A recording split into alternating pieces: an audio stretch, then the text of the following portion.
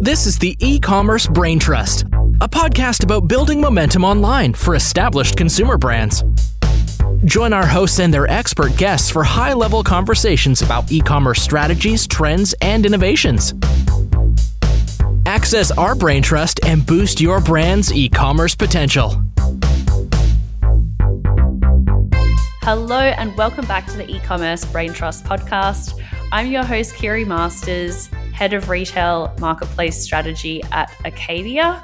And today I have not one, but two guests joining me, both on the brand side of the equation and both called Matt, which is going to be pretty interesting to navigate, but I'll introduce them one by one.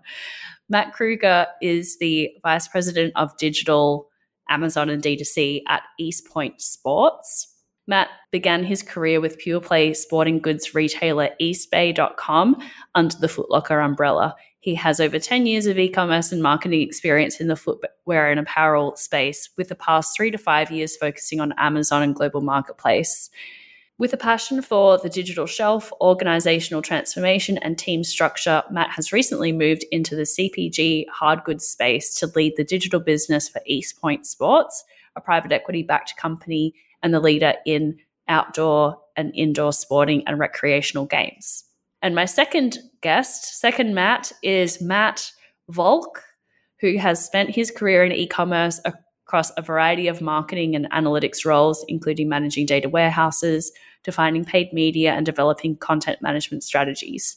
He's worked across pure play retail, D2C, and most recently the omnichannel brand side at Keen Footwear, where he is Director of Performance and Analytics for Pure Play. These experiences have given him a well-rounded view of the commercial market, product lifecycle, and cross-functional requirements for success at retail.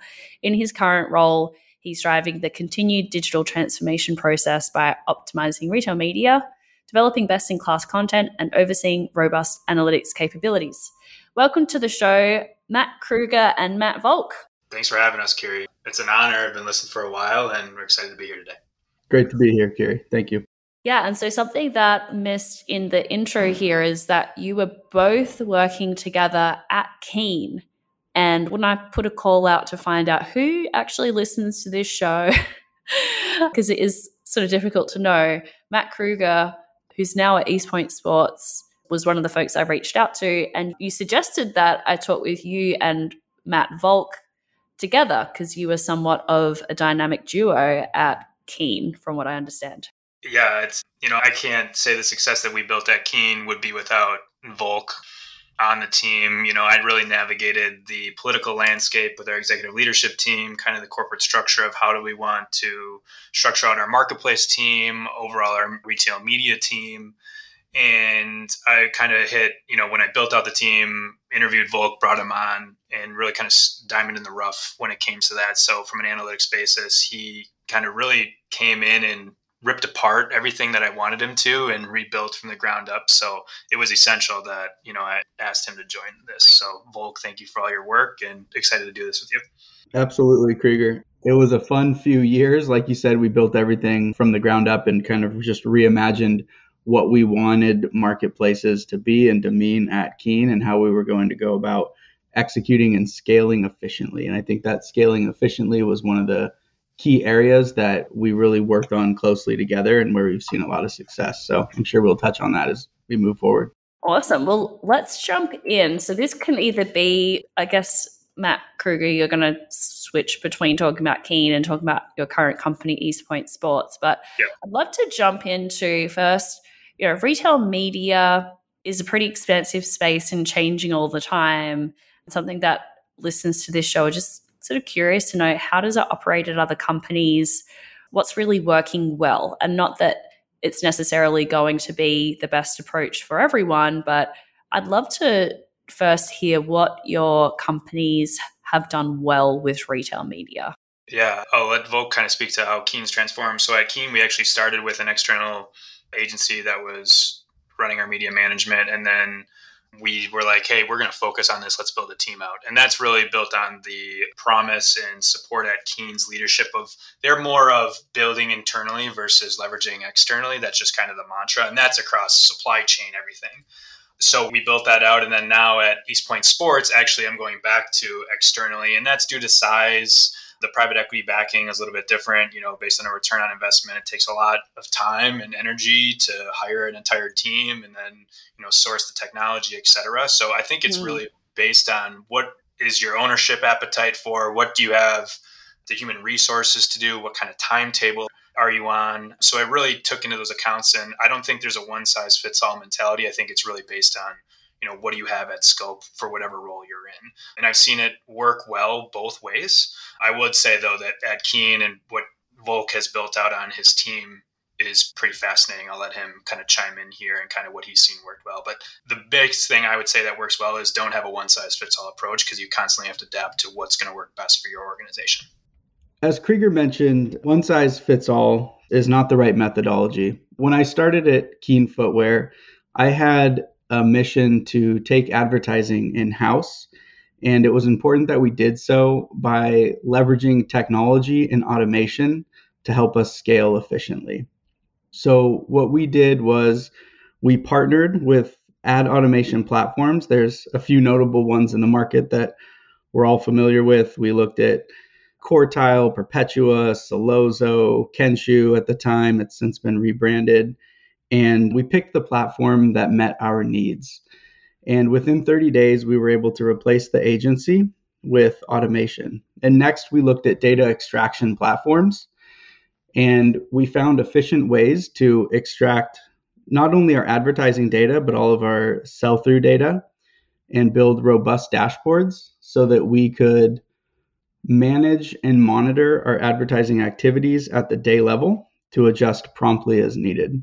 We also started creating playbooks and really looking at how we can operationalize the decision-making process so that we could prepare ourselves for future expansion into other retail media networks. Once you have a defined playbook that you can reference, you can leverage that across any variety of networks and really scale. Well, I definitely want to dig into that because that sounds heavenly to a lot of people listening. A playbook to operationalize other retail media platforms. Could you take a minute to explain broad brush of what that actually looks like, the playbook? Yeah, absolutely. So obviously every retail media network has different ways in which you can actually execute your strategy. But aligning on that strategy and where retail media networks really fall into the bigger picture in terms of your funnel and your company's broader go-to-market strategy allows you to quickly pivot and fill your role in the broader ecosystem. So we look at what are we trying to achieve on a marketplace or a pure play retailer, and how can we support that with retail media? Are we looking to bring a new product to market? Are we looking to effectively manage inventory levels? Are we looking to drive increased sell-through on legacy styles? And there's different ways in which you can achieve each of those. And there's different needs depending on the organization and what your omni-channel mix is. So we've stepped back and taken a look at that, and we've put together a playbook that we can now follow. And we first started by defining the high-level strategy, and then we started putting together the operational components to help us enable that strategy and execute that strategy. So once we know what we want to achieve on a high level, we can then look at what technologies and what data do we need in place to be able to make the best decisions. And then we start building out those technologies and those data sets and those reports. And once we have those in place, we then have our playbook to follow. I want to jump in, Kiri, if I can. I just want to jump in there really quickly. You have a global background, vast global background. And one of the playbooks that, Volk and I talked about when we kickstarted this was Keen's a global entity, I think sells on 7 or 8 different marketplaces around the globe, including, I think, 9 countries on Amazon. One of the biggest things that we needed to consider was how do we scale this globally for kind of a centralized team that we don't want to be the holders of running all the media, but we want to be the enablers of it. So that was one piece of the entire playbook that was very important for us as we kind of were setting out on that journey. So I just want to kind of add that in because I think there's a global component of this that I think, you have a lot of knowledge on too. And now Volk does too. Yeah, that's helpful context because you're not just talking about different retailers, but different countries, and that with the same retailer, it's still quite complex. So one thing that you mentioned, Volk, which I'd like to touch on is knowing what we want to achieve. And this is something I see a lot of brands end up chasing their tail on is they have a objective to grow or maintain a certain contribution margin or something like that. But then they end up chasing metrics that don't end up really serving that objective. And I think that if I could point to the one biggest mistake I see brands making is not being clear on the objective and then what metrics are really suited to measuring that objective. I would love to hear a little bit more about how you select metrics and align people around activities that are going to actually support that primary objective. Yeah, that's a great question. And there's a handful of metrics I'll speak to in a minute. But stepping back, I think it's really important to understand that advertising and retail media is just one component of a bigger picture. And it's very important that there's transparency amongst the team in regards to the metrics that tell that broader story, that big picture. And so it's really important as marketers that we don't just get focused on our channel marketing metrics like ROAS or something obvious like that. So what we look to is really building out a complete reporting suite to include blending sell-in to the retailer, sell-through on the retail channel, marketing specific metrics like ROAS and ACoS and cost to acquire, things like that. And then to take it further, we have to look at inventory and make sure that we're managing media in a way that effectively supports our inventory position.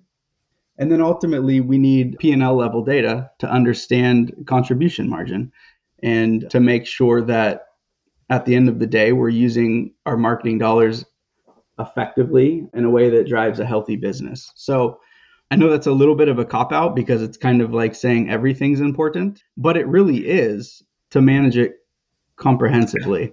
I don't think it's a cop-out at all. I think it's actually really illuminating because when you think of a digital commerce practitioner, within many organizations, it's you should be focused on ROAS, it's performance media, or unit sales or something really specific like that. But what you're actually talking about is, it touches everything. We also need to be keeping inventory close to us as well. It's not just about these bottom of funnel performance marketing metrics that is typical for a digital or e-commerce team to own, but you do need to see the full picture to be able to move the numbers. Yeah, absolutely. And inventory is one that's been particularly interesting for me as I've moved into the brand side and in previous roles on the D2C side. When I started my career in pure play retail, we for the most part didn't hold inventory. And so there's different implications in that environment around the importance of managing healthy inventory. And then in my previous role, I moved to the DTC side, and it was really illuminating. My general philosophy is if you're ever on track to sell out of inventory, you should not be advertising that product. Advertising is a lever to increase sell-through. And once you sell out on retail media platforms, Amazon as an example, you see degradation to that flywheel, and it takes time to build that back up. So not only are we looking to current state of inventory, we're always looking at inventory forecasts, sell-through forecasts, and when we're going to be receiving inventory again to replenish. That's one of the key components of the equation that we're looking at today. To name a couple others, or maybe another one that I'm excited about right now is looking at market share. So we have recently partnered with a platform that allows us to look at market share at the weekly level. So we can correlate our broader marketing and promotional activities to changes in market share. to really quantify what our efforts are doing in regards to outpacing the market and capturing market share and growing. So I love that. That's great. yeah. I just really quick on that. It was actually when I left Keen upwards of 6 months ago, we were just starting to deploy that. And I was really excited to see that piece take to light. And now to hear, 6 months later, if I stayed in conversations, to see that type of data come to head is a huge accomplishment and takes a lot of expertise to do it. And so I think that's a big accomplishment, Volk, that you're able to do it. And, more companies are going to try and do it. It's going to be important for moving forward. Let me ask, why is it challenging? Why is it challenging to deploy it or use those insights? Volk, do you want to go into the technical complexities of the automation? I mean, you don't want to go too much, but I think this, Kiri, I think what Volk and his team has deployed is pulling and blending data from market share with sell through information, sell in information to get a holistic picture. It's not just looking at market share. Hey, we had this at this time and this, 6 months later. This is almost automated, constant data blending together across different metrics. But Volk, feel free to speak on it. Yeah, I think what's challenging, there's a couple components that make it challenging. First off, there's not a whole lot of data providers in the market, right? And there's even less so for certain categories. So when we're looking at Amazon, for example, categories that have a significant number of child ASINs or child products often make it challenging for these tech platforms that are trying to create algorithms to estimate sell-through across an entire category. And so depending on the category that you play in, there's more or less options out in the market. I've talked to 3 platforms just in, the past 6 weeks that are all working on building this out and are struggling with the clothing and footwear category for that specific reason. So one of the challenges is just the availability of partners to provide this information. So this would be, just as an example, like a Profitero, for example, that kind of cohort of tech companies? Correct. Yeah. Yeah. There's other notable ones, Stackline, Commerce IQ, Perpetua's just announced that they're rolling something out, I think last week or the week before. So it'll be great to see more emergence of options like this in the market. But right now, I think it's still kind of in its infancy. And you're talking, you have what, 1,500 child ASINs under one parent ASIN or something like that from a catalog complexity? Yeah, I think that's our worst example or best example, however you'd classify that. But yeah. So it can be challenging to find a partner. It can be even more challenging to find a partner in the right category. And it can be even more challenging to find a partner that can provide you week level data or as granular as you might want to go. I would always prefer day-wise data in anything that I do so that I can roll it up and roll it down however I want. But it can be really challenging to find that in the market. And then what's challenging next is the implementation. So you need the right teams. You need business analysts, you need data analysts, you need business intelligence engineers or data engineers to help connect to these APIs, pull it into the data warehouse, model it, blend it with your actual sell-through or sell-in or whatever it is that you're trying to build. And it suddenly becomes very complex and a large project that requires multiple folks across various departments. Well, that's a great segue into the next question I have, which is around org structure. So I would love to hear about how you think about org structure and what you've seen work well. I'll take this one, Volk, at least to start, just because, built that team. I think first and foremost, it's really personnel skill set dependent. I don't know if this might be a cop out on my side, but another not one size fits all approach. I do think, as I came from retail at Foot Locker, then went into the brand side with Keen and now to East Point Sports. One thing I have seen as kind of a general theme is retail media, digital marketing, living under the e-commerce / digital marketing kind of blended teams. Mostly the e-commerce team has seemed to be what I felt have been the most nimble, most efficient, most effective, specifically probably because of some of the data, and skill sets that you're used to leveraging every day.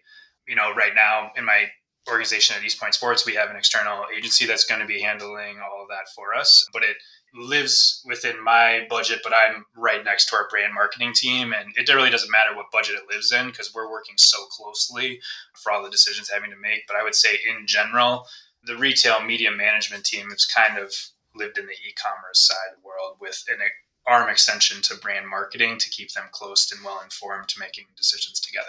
So that's from my side where I've seen the most success.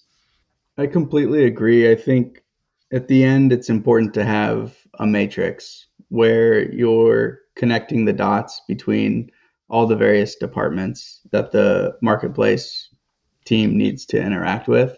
As I mentioned in just my last example, it's important that you're close with data, business intelligence. I talked about managing inventory. You need to be close to your supply and demand analysts, your sales team, your brand marketing team. I think the pure play world aligns, the skill sets align closely with e-com as well. So I think there's a lot of synergies to be had by being in close contact with the e-com team. So really, regardless of what the structure is at the end of the day, it's important that those dotted lines are in place and that you're facilitating communication so that everybody's working in the same direction and leveraging each other's skill sets where they can. Carrie, can I jump in? Can I ask you, just based on your expertise, you do a lot of these, right? I want to flip the question, if I may, have you heard any sentiment of like, this is what never works? If it sits in this area, I've just never seen it work in that aspect of it. Honestly, no. I've seen 3 core models. One is with the e-commerce team sitting amongst the sales organization. And that can work very well, especially for a more traditional company that is has a strong wholesale business model. That makes a lot of sense. Amazon is a customer, for example, and they build, it's in a new format, but it's still a customer that they are selling to. And so the sales team just ends up building that digital muscle and capability because they have to. I've also seen a center of excellence model work well. Actually, the episode just prior to this one was with Ingrid Millman-Cordy, who is in that role for Nestle Health Sciences. She's in a center of excellence kind of role and helps to guide and advise the sub-brands. There's about a dozen of those. So there is sort of a shared responsibility there for outcomes, and that can work really well.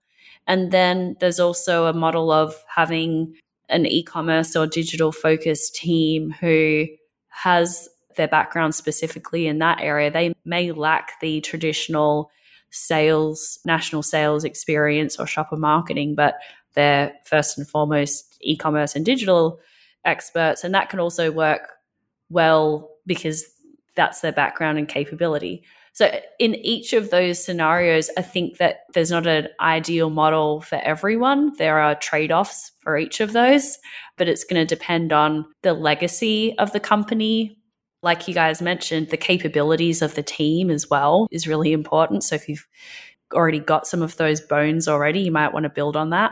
But those are the 3 models I typically see, and each of those have some benefits and drawbacks. Got it. Thank you for sharing. Yeah, that makes total sense. Was just curious if there was any outliers in there, but I think when I would have seen kind of the 2 or 3 scenario of what you just shared kind of in our model, which makes sense. So I think in any of those scenarios, if there's not executive buy-in, then that's a death knell.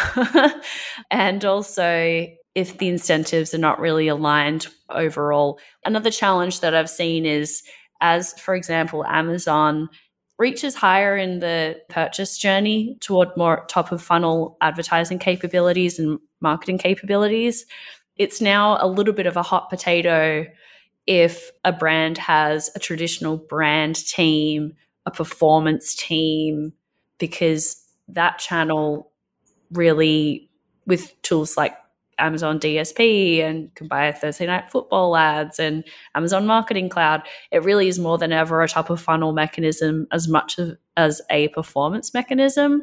And so where does then certain types of media buys, where do they sit? Also, given that like the purchase funnel as we previously knew it is kind of shape-shifting over time as well. And so what you're seeing, you might be seeing an ad on Amazon, and the person who's seen that ad a few times checks out on Walmart or checks out on your D2C site or something like that. It's all changing shape pretty quickly. So these delineation between like a brand team and a performance team and different metrics there, that seems to be more and more of a challenge for brands to grapple with. That makes sense, especially with the size of the team, not just the overall company size, but where you're at with Amazon. I think it's also interesting if you have those digital marketing teams having separate agencies, one for mass media buying, and then you have your marketplace agencies. How are they converging? That gets really kind of tricky. That's a good one. Yeah. Yep. I'm sitting in that seat ourselves. There is a big difference just in the way work gets defined and incentives between a creative brand agency and a performance agency for sure. Yeah, we're running up on time here. I wanted to make sure that we cover something fairly tactical, which is around metrics. So what are the most important metrics that you both track in your day-to-day? Well, go for it. Yeah, there's a lot, but I will try to hone in on some of the most important ones. So ROAS or ACoS is clearly important when we look at executing our ads on a retail media platform. But some of the bigger metrics that I think tell a broader story that are very important, as I've mentioned, market share, sell-through, inventory position, and forecast. I think those probably sum up the metrics that I'm honed in on a daily basis.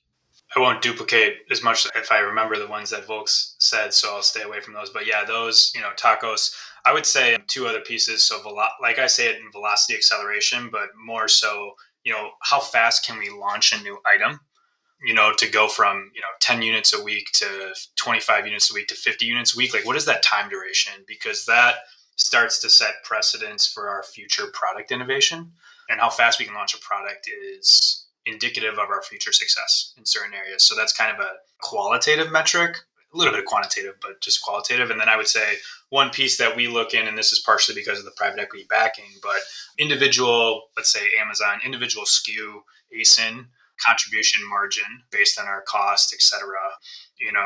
That has been a hot topic because certain parts, we have a pretty multiple category business, and certain categories have different contribution margin impacts. CPCs are different, so we really try and look at the individual ASIN contribution margin. And it's very hard because you have to do a lot of data analysis compared against your cost of goods. And then, so that's where it gets into really complicated analysis to get that type of level of granularity, and something we are far from perfect at, nor doing it as comprehensive as we need to be, but something we will look at in the future.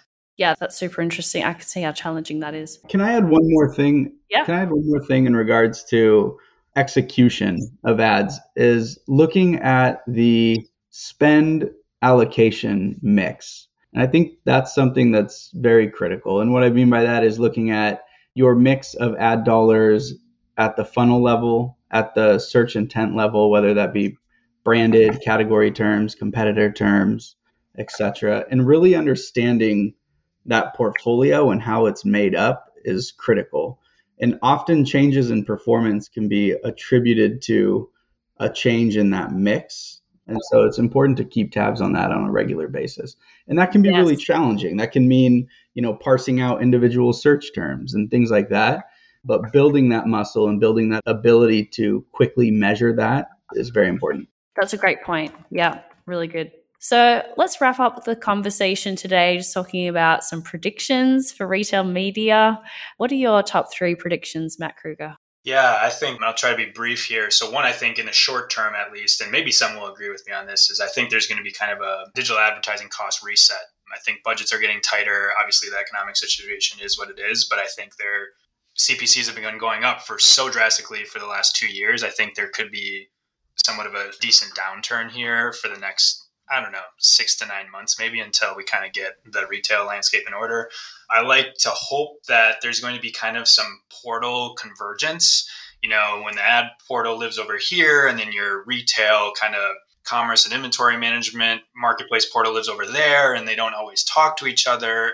There needs to be some type of centralization in some of those pieces to help kind of make this analysis easier. I'm hoping in the future there's some type of like physical advertising component to this. Can you buy direct mail flyers through a retail media platform? So you're hitting, an Amazon flyer at this customer, then they go online, you're hitting with a digital ad. Is that the future of what potentially could come? I'd like to think there is. I mean, some of that's already happening with kind of Walmart Connect and, Whole Foods and stores. Yeah. Yeah. So I think that's going to emerge in the future to be something that's going to be really, really multi-channel versus what we just consider multi-channel today. Cool. How about you, Matt Volk? Yeah, I agree with Krieger on the convergence aspect. I hope to see a convergence of technologies in this space to help folks better centrally manage retail media networks across the market. I haven't seen a lot of technologies that do that very well today, but I think there's more and more coming. From what I've seen is there's some platforms that manage a wide breadth of retail networks, but maybe don't have the depth that I would like to execute on the specifics of what I'm looking to execute. And so I hope and I think that we will see a sort of convergence where these platforms continue to build out their expertise in a meaningful and deep way to really help us manage the whole market. So that's one thing that I'm personally hoping for and excited for so that we can go to market more effectively. And I do agree that we'll likely have a short-term reset in terms of the competition on the marketplace as brands look to focus on operational execution here in 2023 and potentially pull back on budgets. I do think, however, in the long term, we're going to continue to see increases in CPCs and cost to acquire a customer. I think, we've seen that play out time and again on various channels that have proven to be very effective. And I think we're seeing that in retail media networks as well. I know over the past couple of years, on the whole, we saw in the market brands shift some of their budget that might have been, performance budget on other channels, social, Google, brand marketing, etc., and push it into these retail media networks where there's a high purchase intent. And I think we'll continue to see that over time. Yeah, interesting. I'm not sure I agree with you guys about the short-term costs coming down because Amazon in particular is really trying to shore up more reach into smaller brands and looking at all of the things that they're building on their media platform specifically for smaller brands and encouraging them to get into video by providing DIY video tools and things like that.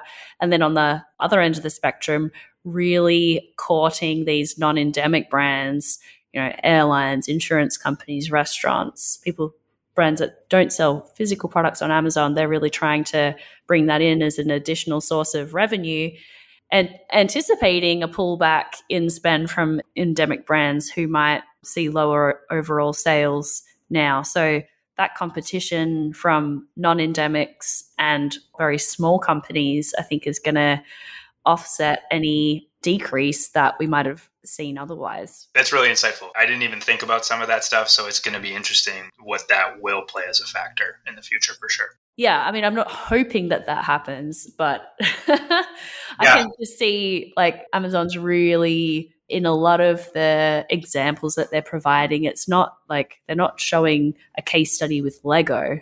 They're showing a case study with Carnival Cruises to kind of prove to the car manufacturers and the hospitality companies that Amazon is not just a place where you can advertise physical consumer items. But anyway, we will have to note this as, I think it is actually one of my predictions that I'm putting forward in 2023. So we'll see by the end of the year if I'm right about that or if you guys get lucky and have your prediction come true. I know which side listeners of this show are going to be rooting for. Looking forward to it. Thank you both for coming on the show. Great to get two different perspectives. Two guys with similar background, but yeah, always great to hear from the brand practitioner side of the house and learn about what's working right now with retail media. Really appreciate our time today, Kiri. Thanks again. Thank you.